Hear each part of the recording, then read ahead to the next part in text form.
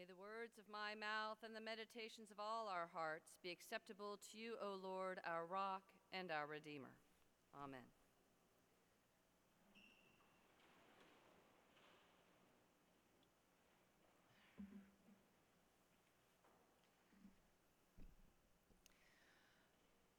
For those of you who are tracking it, this is the third week in the month-long series on chapter 6 of the Gospel of John, the one that's all about bread, where Jesus feeds the 5,000, is pursued by the crowds who want more bread.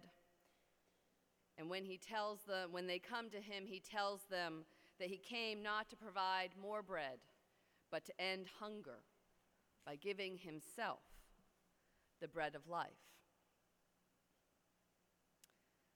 On our first Sunday, I asked, "What are you hungry for?"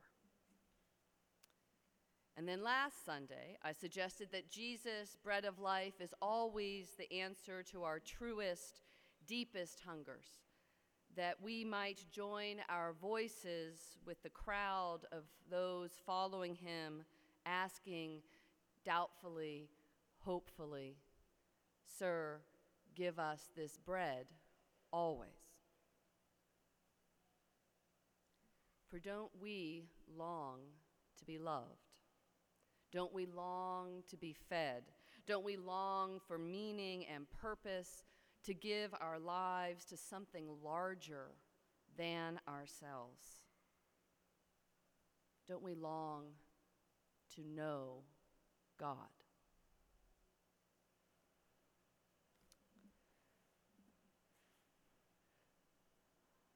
So I thought I had set things up pretty well to talk this week about the Eucharist, since Jesus speaks so clearly about his body being bread, of giving his body for the life of the world. I was ready to do a great exposition on communion. And then I reread the gospel for this week. The 5,000 who had so recently feasted, so recently begged, "Sir, give us this bread always," these very same crowds turn on Jesus this week, whispering, complaining to one another. Who does he think he is? Isn't he just the son of Joseph?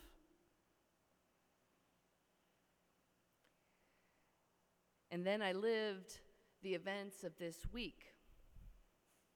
The 70th anniversary of dropping the atomic bomb on Hiroshima. A young man sentenced to life in prison for a movie theater massacre. The 1-year anniversary today of the killing of Michael Brown in Ferguson, and all that that calls up about how Black lives still do not matter enough in this country. And then the chaos of 17 contenders and 2 debates in one night for the Republican presidential nomination. It was a big week.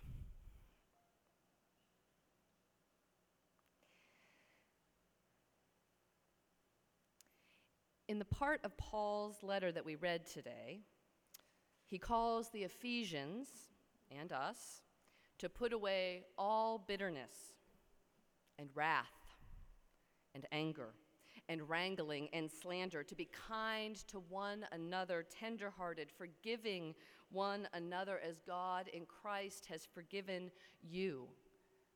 Be imitators of God as beloved children. Live in love as Christ loves us and gave himself up for us. Put away bitterness and anger and slander. Be kind to one another. Forgive one another. Imitate God. Live in love as Christ loves us and gave himself up for us. Doesn't that make your heart sing? Isn't it like poetry? Doesn't it feel just right? Yes, my heart replies. Yes, that is how I want to be. That's how I want things to be.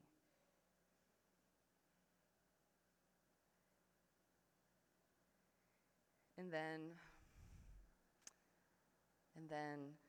evidence of how short we fall. Hiroshima, Nagasaki, politics too often played more to score points than to improve lives. Michael Brown and Eric Garner, Tamir Rice, Walter Scott, Freddie Gray, Sandra Bland, and the 9 saints of Mother Emanuel AME in Charleston. Just a partial but horrifying list of how Black lives have not mattered enough this year.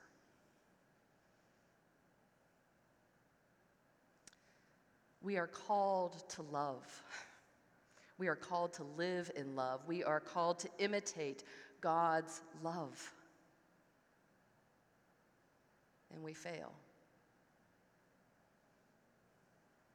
We can't even accept the bread freely given, bread of life, without turning upon the giver. And yet,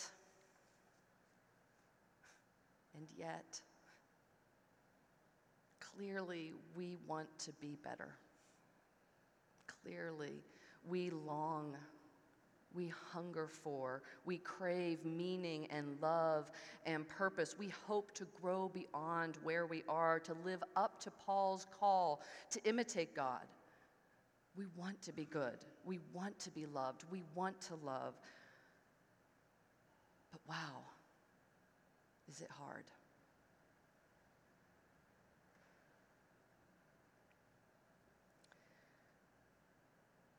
One of my favorite people, social worker and TED Talk phenomenon, Brené Brown, said in an interview recently that when she had a midlife crisis, she returned to church, the Episcopal Church, by the way.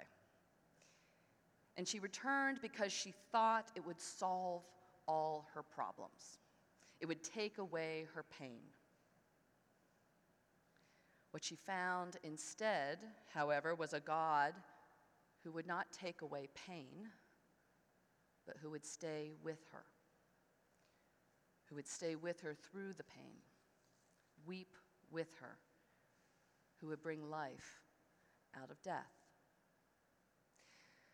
She then says in this interview that her theology is not very complicated.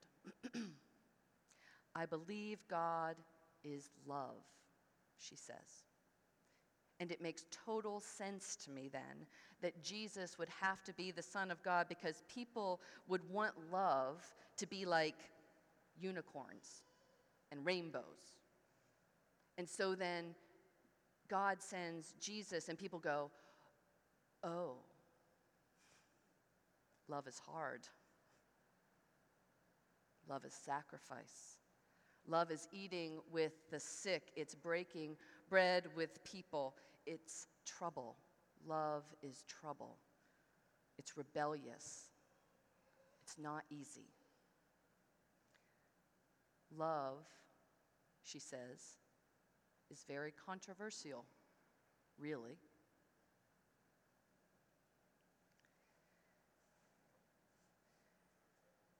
To that, I would add, love does not look like birthday cake. It does not look like a 5-course meal. It looks like bread. Plain but nourishing, not extravagant but enough, not our fantasy but what we need. Just as we need a God with skin on in order to understand what it means to say God is love, to understand how God wants us to love, I think we need to understand Jesus in earthy, homey metaphors. Bread of life. Bread of life. With him we'll never hungry, we'll never thirst. And this bread, this body, this God, is given for us for you,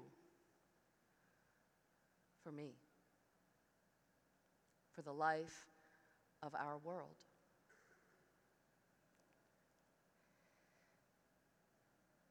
As the Lutherans say when you receive communion, the body of Christ broken for you,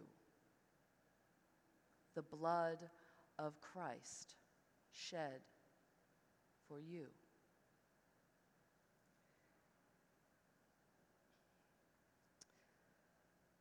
We are so hungry. We are so hungry for love, for meaning, so hungry to love, to be good, to put away bitterness and anger, wrangling and slander, so hopeful that our hearts will grow tender. We're so hungry for forgiveness.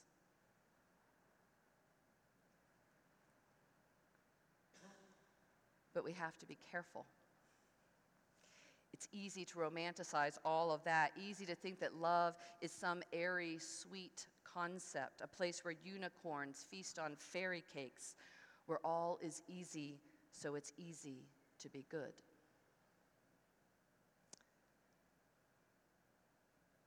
To keep us from that dangerous fantasy, we who read headlines and live lives that make clear just how hard it is to love, to forgive, to be tender, we who must commemorate anniversaries of atomic destruction and the violent death of some of our precious ones at the hands of the ones we want to respect for their service and bravery, to protect us from pretending that love is easy, God gives God's self in the flesh and shows us how to love fiercely, bravely, sacrificing self for others, risking reputation, risking life to love others. And then, when that flesh is gone, crucified, dead, buried, raised, when that flesh is gone, God gives us bread. That humble peasant food to remind us how to love. Gather together. Remember the source of all love. Eat together. Then go feed others.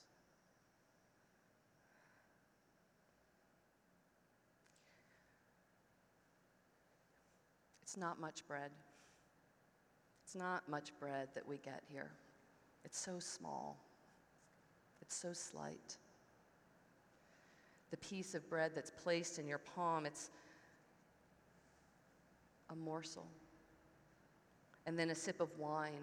It's easy to forget that the bread that's on the altar is connected to the body that is on the cross. But it is.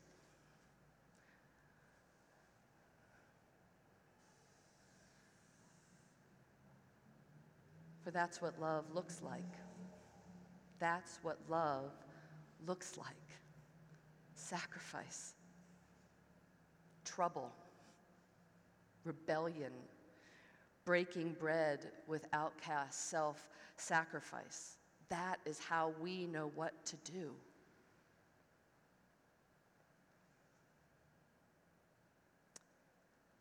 The body of Christ,